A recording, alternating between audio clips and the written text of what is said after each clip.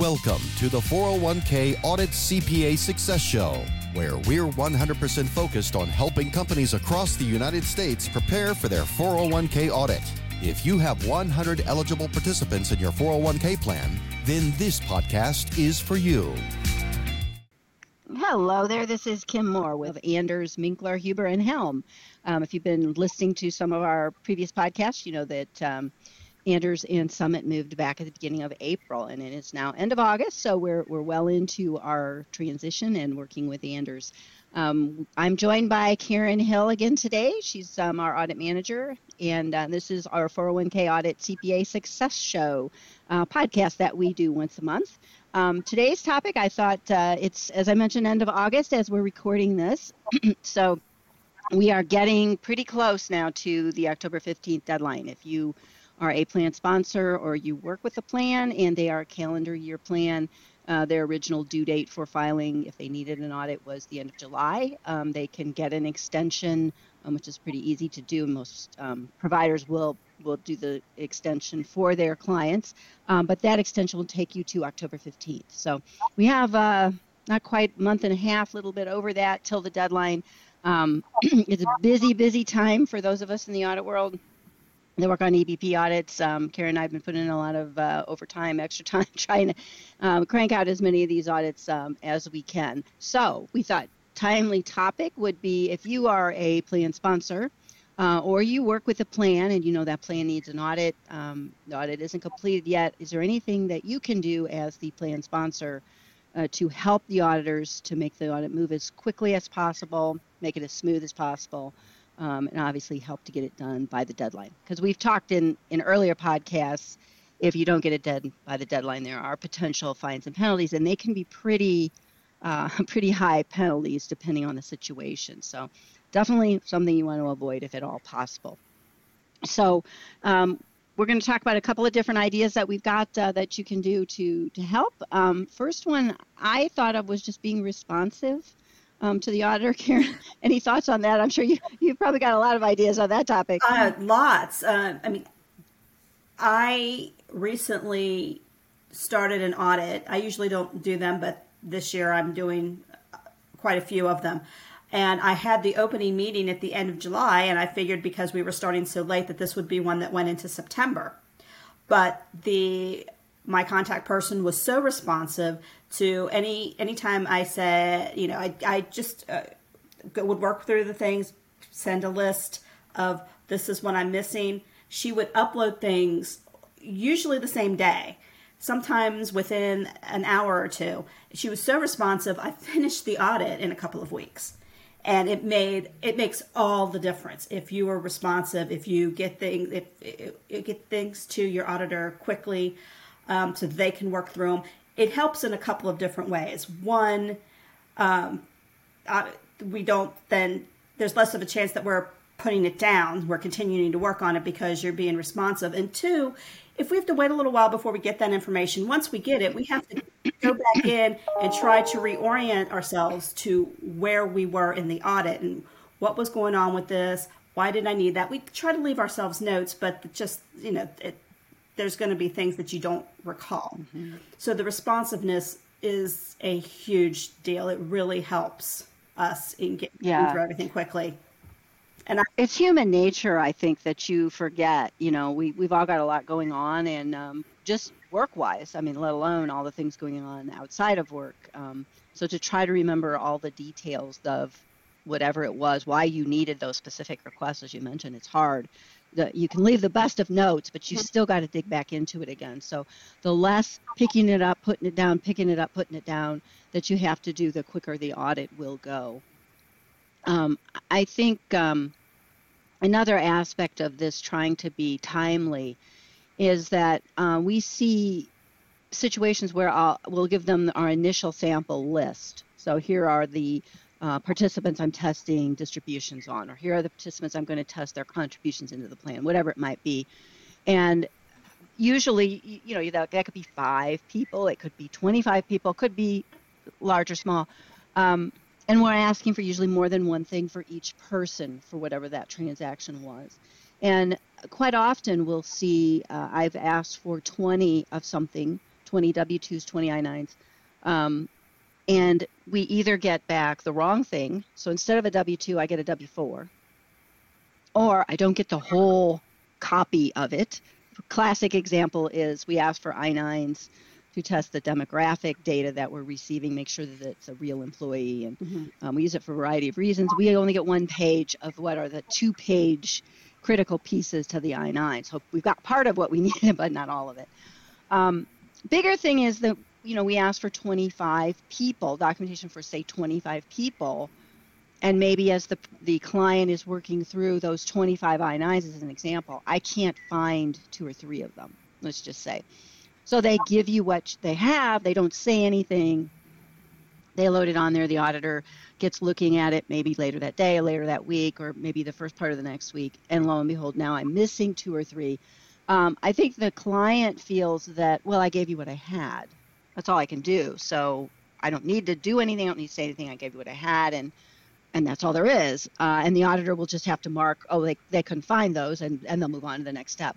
But that's not what happens in an audit, because we're pulling samples for almost everything. The sample is supposed to represent the whole. So if I pulled 25, more than likely the whole, what we call the population, is more like 250 or 300 or 400. And so those 2 or 3 that are missing are not really 2 or 3. They could be 50. They could be 100. We don't know, because we don't know exactly how representative that is. Obviously, then it causes doubt on, even if we tested the other 20 plus and they were all fine, it still could mean a good percentage of the population has an issue. We don't know because we didn't see those documents. That's the theory. It's a statistical process, and that's kind of the theory behind it. So one of the things I always try to, tell our clients is, if you don't have something, tell me, and tell me up front, or leave me a note. When you're leaving me those 23 that you could find and you can't find the other 2, leave me a note with those 23 saying, here's what I could find. I couldn't find the I-9. I couldn't find the W-2. I couldn't find the payroll detail for, participant A and B. That way, I know up front I might need to pull some replacement sample items, maybe get those to you early so you can start digging those out, so I have a full set to work with. Maybe there's something else I can request in lieu of what you're missing. The I-9 is a perfect example, because we're not doing an audit of I-9s. We asked for the I-9s because we're testing demographic data, and the I-9s have the birth date, the hire date, and they're signed by the participant, which is we're trying to make sure that the system information agrees to what's real, what's true, or what the facts are. So there might be something else that we can use in lieu of the document that we asked for, a medical form that they had to sign. Lots of times for the date of hire, we'll get a W-4. Those aren't always exact because sometimes they're not on the, but if the person had terminated, sometimes those exit interviews have the date of hire on them. So, right. Yeah. Right. There's other information. Yeah. Right. Yeah. There's usually a workaround. I mean, in audit, there's usually a lot more than 1 or 2 ways of doing anything. There's usually 3, 4, 5, multiple ways. And so you can usually work through missing documentation. We all understand that there's a lot of employee documentation that a company may maintain, and sometimes it doesn't get filed right. Sometimes it truly gets lost. Sometimes you just never did it. Maybe you just never did an I-9 for an employee. We understand that that's a possibility. We still have to do the test step, though. Mm-hmm.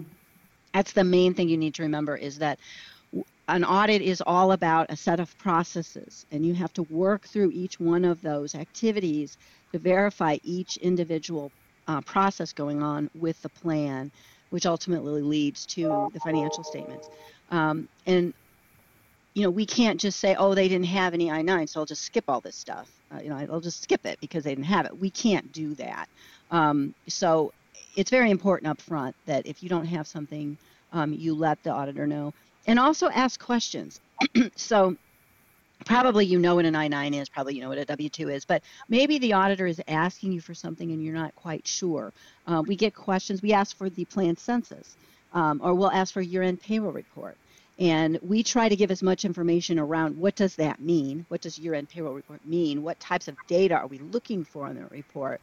We try to give as much of that information as we can when we're making the request, but sometimes it can still be a little bit, I don't want to say confusing, but we get comments from people that I'm going into my payroll system and I have 1,000 reports, which, and they're all labeled year end. Which one of these 1,000 do you want? That's a very common question and a very legitimate question.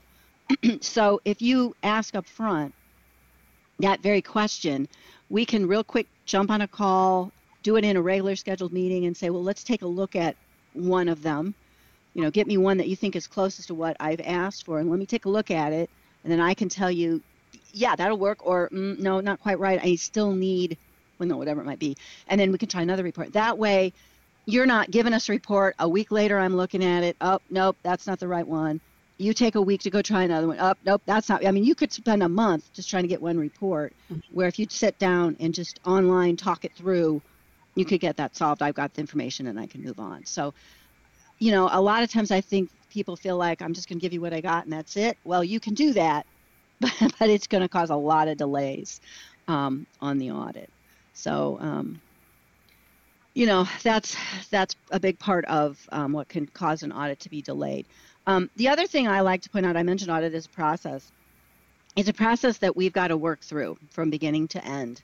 And we can't, just because it's September 30th, say, well, I'm in step 6 out of 10 of my audit process and I'm working through. I know I'm down to the deadline. I'm just going to skip step 7 through 9 and I'll just write the report and move on. We're not allowed to do that. That would be a violation of our standards. We could get in a lot of trouble for doing that.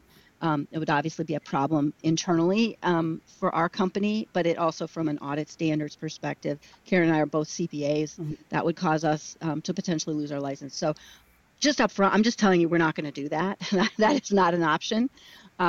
Certainly, we want to do things as efficiently as possible, and we don't want to drag things out, but we do need to do those steps. So it doesn't matter if it's February or it's the end of September and the deadline's October 15th. Those steps still got to get done.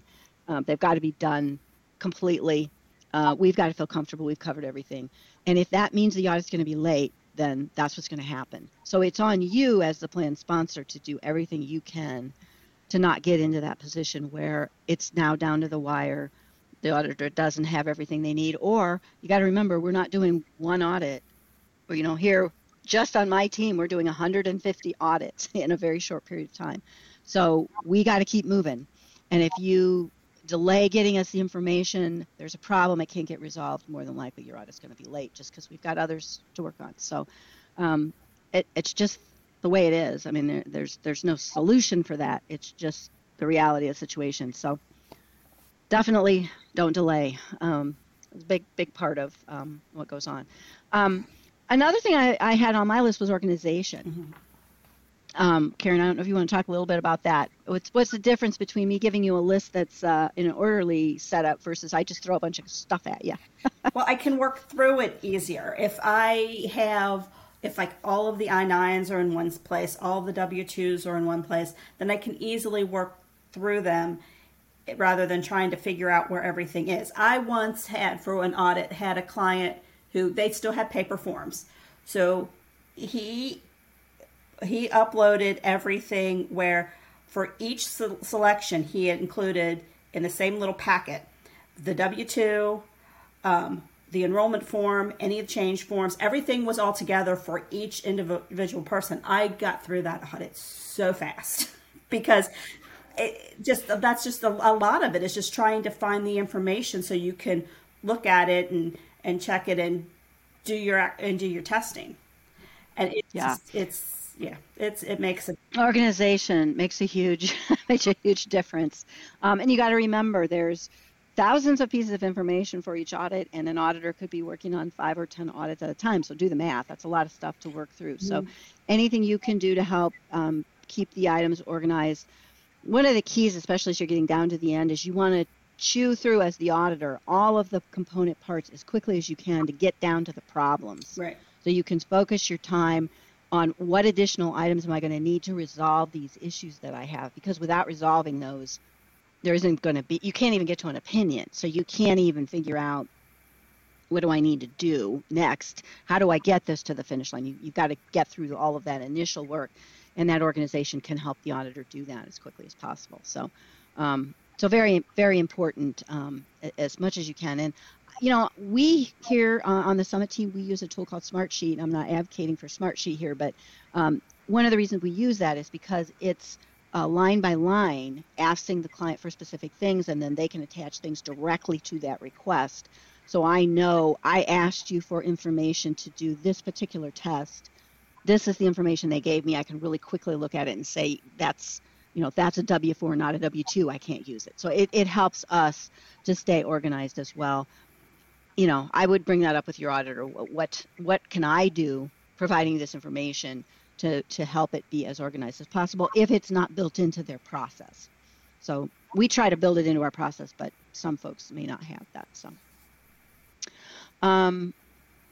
another thing that I put on my list was if you can, as you're putting together your documentation for this year's audit, we found a lot of clients keep a folder, and I don't mean a paper folder, but electronic folder somewhere with wherever they keep either their audit work or their plan saved items.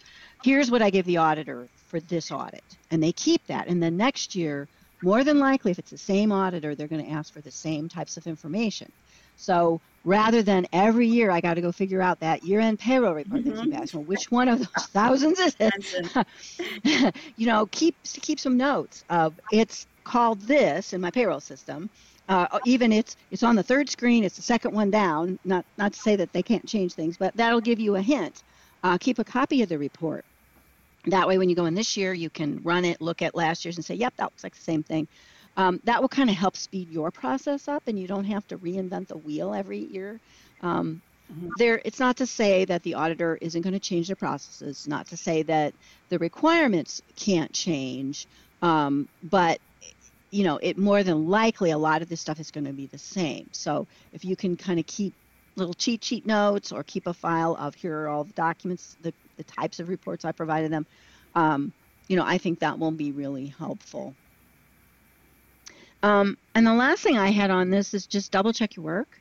So if the auditor, and again, it goes to how the auditor is requesting items. I mentioned we use Smartsheet. Sometimes they'll send you a Word document with just a list, a number 1, number 2, number 3. Sometimes it's an actual portal where they're asking you to load documents on, and there may be a list in the portal.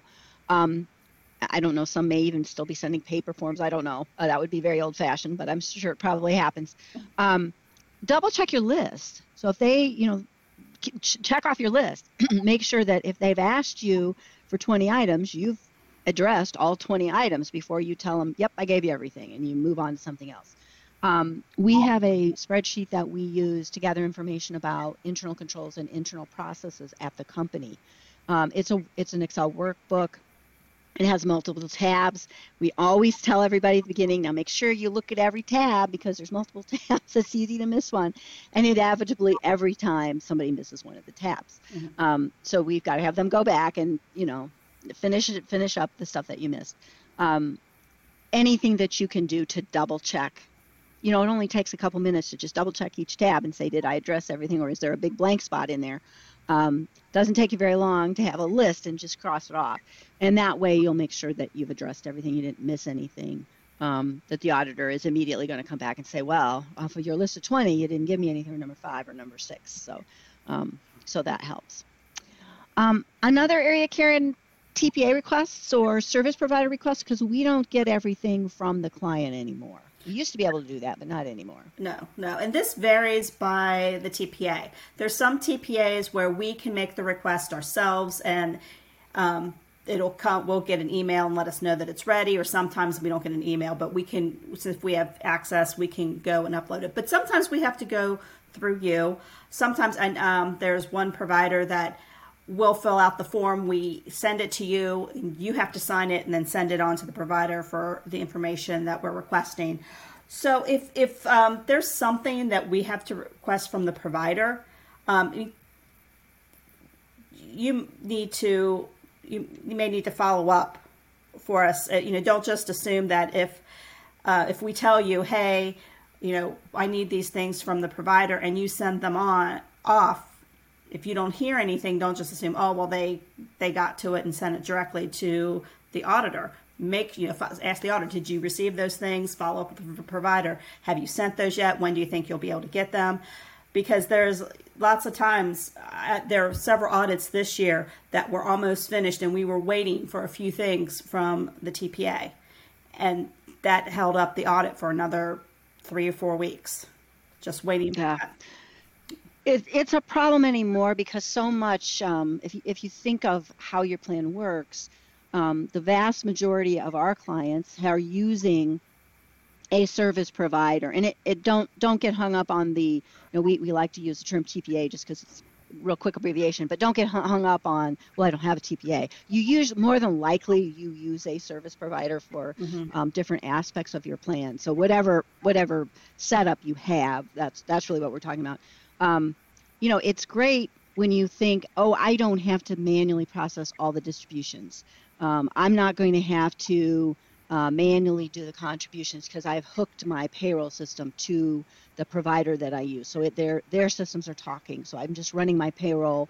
The payroll system sends information. So I don't have to do anything. So I'm all good. I mean, that's all great. But when it comes to the audit, we still need the information. So just because it's with a provider doesn't, again, we can't say, well, that provider can't get me information about participant loans, as an example. They more than likely are doing almost all the processing on participant loans, other than the deductions you're taking out of their payroll, if you're allowing them to pay through payroll.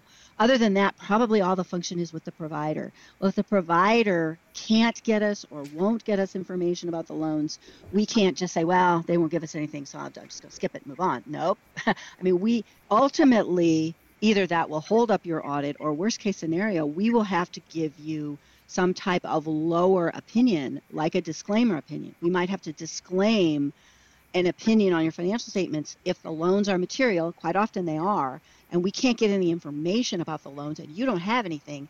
It doesn't mean we just say it's okay. We're going to have to say, I don't know if it's okay. I can't say. And because that's a material component of financial statements, I have to disclaim the whole financial statements. That's a problem for you. You're going to get probably a fine from the Department of Labor over that. So it's very important ultimately that you understand you're responsible for everything that goes on with the plan. And just because you've hired a third party, yes, you've hired them to do the work, but ultimately you're still responsible. So if you're not getting the information that you need, or your auditor's not getting it, you need to follow up and make sure that, you're working with your provider so that they can get you the stuff. Get involved. That's all we can say is they will listen to you more than they're going to listen to us. We don't have a relationship with them usually. So I don't want to say they don't care, but in a lot of ways they don't. But they care about you because you're their client and you're paying their salary. So they do care. Another thing I would say on this topic that's changed a little bit this year, and we've talked about this in previous podcasts, is the Form 5500. Here at Summit, we always got the 5500. We always reviewed it, no change there. But with the new audit standard now, we are not allowed to give you, our client and the plan sponsor, the draft copy of the audit report. That's not even the final copy. But I can't give you the draft for you to review until I've seen what's called a substantially complete 5500. And that pretty much means everything on the 5500 from our perspective has to be okay. So if I'm seeing things on there that need changed, and especially on what we call the Schedule H. So that's where all of the financial information is. That's where the information about the audit report is going to be. So our compliance questions. So things, were there late deposits? Did you have a fidelity bond? What was the amount of the bond? Did you have a blackout period? That's where all of those questions are. It's on that Schedule H. This year, every single audit we've had has had to have 5,500 changes. Part of that's due to changes we've had, as I mentioned, that merger with Anders. But a lot of it's because they're using the old format from the limited scope audit, which changed. And we did a podcast around the changes with the new audit standard. But that changed what opinion we're going to be giving on most of our audits, which changed the opinion markings on the Schedule H. So even without our structural change, probably every single 5,500 would have had to have a change. That's got to go back to the provider, usually through their compliance group. That takes time. Sometimes it can be a day or two. We've seen, I don't know, Karen, a couple weeks, 3 weeks. for those changes. So Yep. as we're approaching that October 15th deadline, keep in mind, and I mentioned, we've got to work through the process. Part of that process now is I got to see a substantially complete 5,500 before I can even get you the draft. Then there are steps that have to occur, once I give you the draft for you to get the final to do the filing. So don't think, I can, we can be doing all this on October 13th, 14th. No, this year that will not happen. You will be filing late if you do that. So it's another area. I know you're not doing the 5,500, but ultimately having that be delayed can really bog you down. So get with your service providers if that becomes an issue. Problems. So Karen, I'm the auditor. I'm doing the audit. They got me all my stuff. I worked through all my testing, and I can't get deferrals to work out. My census doesn't tie out. I got problems on the loans. Now what? Well, we have to come back to the client and say, hey, what happened here? I try to give as detailed of an explanation of what I'm seeing as possible. Say, okay, so-and-so had deferrals of 5% for the whole year. I did my recalculation. I came up with this. I saw per payroll that it was only this. What am I missing? What's going on here? The census tie-outs. I mean, we've had instances where we've had trouble tying out the census and we found out, oh, wait a minute, there's another payroll report that wasn't included that you need. So, yeah, we will toss those questions back to you because it's going to be you're going to understand a lot better what happened than we are because you were the ones that actually processed all of these things. So if be responsive, look into them, try to get that information back to us as soon as you can. That's very helpful. Yeah, and it's it certainly leads to being able to complete the audit, but it also can, as Karen mentioned, that situation where we found, there's a whole nother payroll report. Then we've got to go back and look, is the work that we already did sufficient? Correct. Maybe that means we missed a company. We didn't know there was this third company out there, and we didn't pull samples from any of the people in that company, which may be a problem, maybe not. It depends. It's the auditor's favorite phrase. It always depends on the situation. Right. But it may mean that we thought we were done with deferral testing. We did all of our stuff, and that all worked out. We were just waiting on the census tie-out. Come to find out there's a whole other payroll company. Now we got to pull more people. Not that we have to start over, but we have to do a lot more work than what we were planning on doing. So it's important that you respond as quickly as possible. And anything you can do to help figure out the issue. I know a lot of people feel like, well, the audit, that's the auditor's responsibility. Well, it is. But at the end of the day, you filing on time and filing a good audit, an audit that's been done the way it's supposed to be done, is ultimately your responsibility. I know that doesn't sound fair. You've hired these auditors, they're accountants, they're auditors, that's their job. But the way the DOL looks at it, it's still your responsibility. You have the fiduciary responsibility over the plan. So anything you can do to help us figure out those problems is going to be greatly appreciated by your auditor, but will also save you a lot of time, help you to file on time. So it's important. I know it's hard. Sometimes it's hard. We get a lot of responses back. I don't know why that happened. I don't know. And maybe you really don't know initially, but you have the information. We don't have it. So we can give you suggestions of, can you look for this? Can you try this? Maybe if you give us this, we can look and see if that'll fix it. But we don't really know either. We're triaging a situation and trying to figure it out. But we don't know either. So, and we don't have the information to figure it out. You do. So you've got to be involved. If you're not involved, you're not going to get an audit report at the end, and you're definitely going to file late. So anything you can do to help on that will be very helpful. Yeah. Couple of last things that I had, just real quick at the end of the audit, we always ask our clients to really review the report. I know you're not maybe a CPA and you're not a financial person, and so maybe that's not your expertise, but still you should review the report. You know the plan. So, and you've got the reports, just just like we do, of that came from your providers. So double check things. We're not asking you, obviously, go redo the audit or anything, but take a look at it. The footnotes describe how the plan works. So if I'm saying, hey, this plan has auto-enroll and it works this way, and you're looking at it, you're like, what are they talking about? Auto-enroll? We don't have auto-enroll. You need to say something, because you don't want that audit report going out saying the plan works one way when it really works a different way. That can get you into big problems again. With the regulators. So review the report, do the best you can with it. Again, we're not asking you to redo the audit. We're not expecting you to be experts here. But if there's anything that you don't understand, you think may not be right, ask the auditor. We'd rather you do that, even though it might mean we have to go back and revisit some things. We'd rather you do that versus it going out incorrect.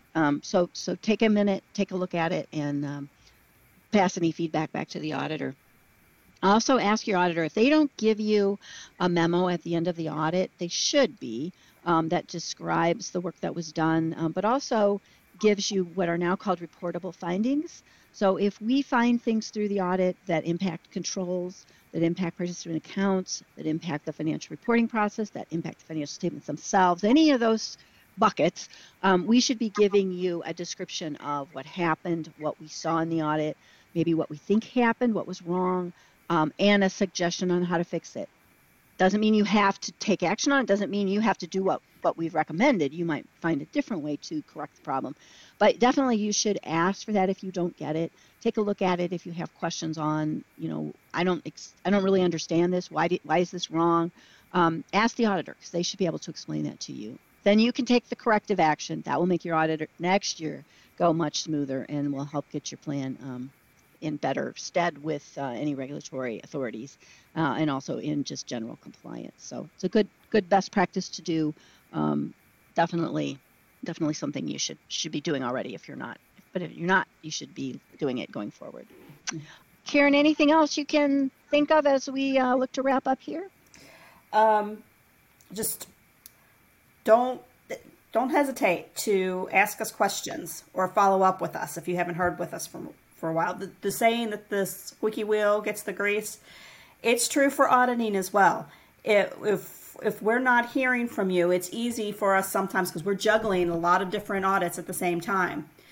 It's easy for it to be kind of put to the back burner, especially when we have a lot of people that are clamoring to get things done. So reach out to us, ask us, how's the audit going? Is there anything that you need from me? To kind of keep that in the forefront of our minds. Yeah, absolutely. I think that's what I would leave everyone on is keep track of what's going on, ask questions, ask for statuses, follow up, keep on top of it. That will help keep us, going on your audit versus working on someone else's. It'll make sure it gets done on time. It'll make sure the issues get resolved.